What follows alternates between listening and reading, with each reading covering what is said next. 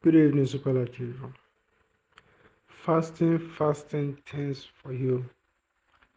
You know, this is the time again when I'll always communicate this message to you. Fasting, fasting things for you. If you want anything and you want it fast, add fasting to your request. If you want anything and you want it quickly, add fasting to it.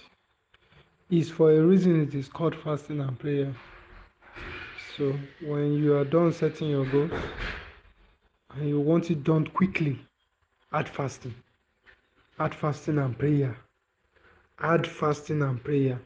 I didn't say sit down and the only thing you are doing is fasting and prayer. I said add fasting and prayer to whatever you are doing.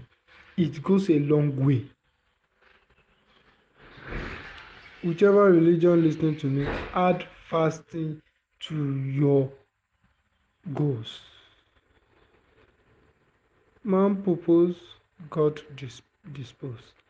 In a place of fasting, you begin to get idea, information on how to execute your goals.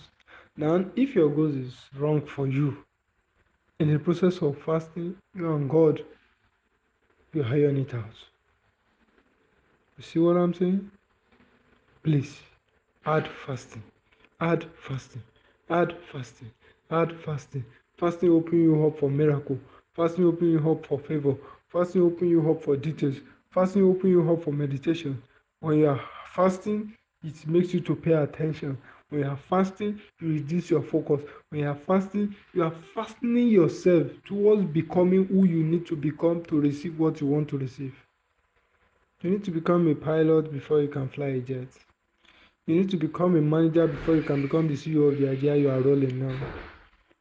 So there is what you must become before what is in your hand become what it must become.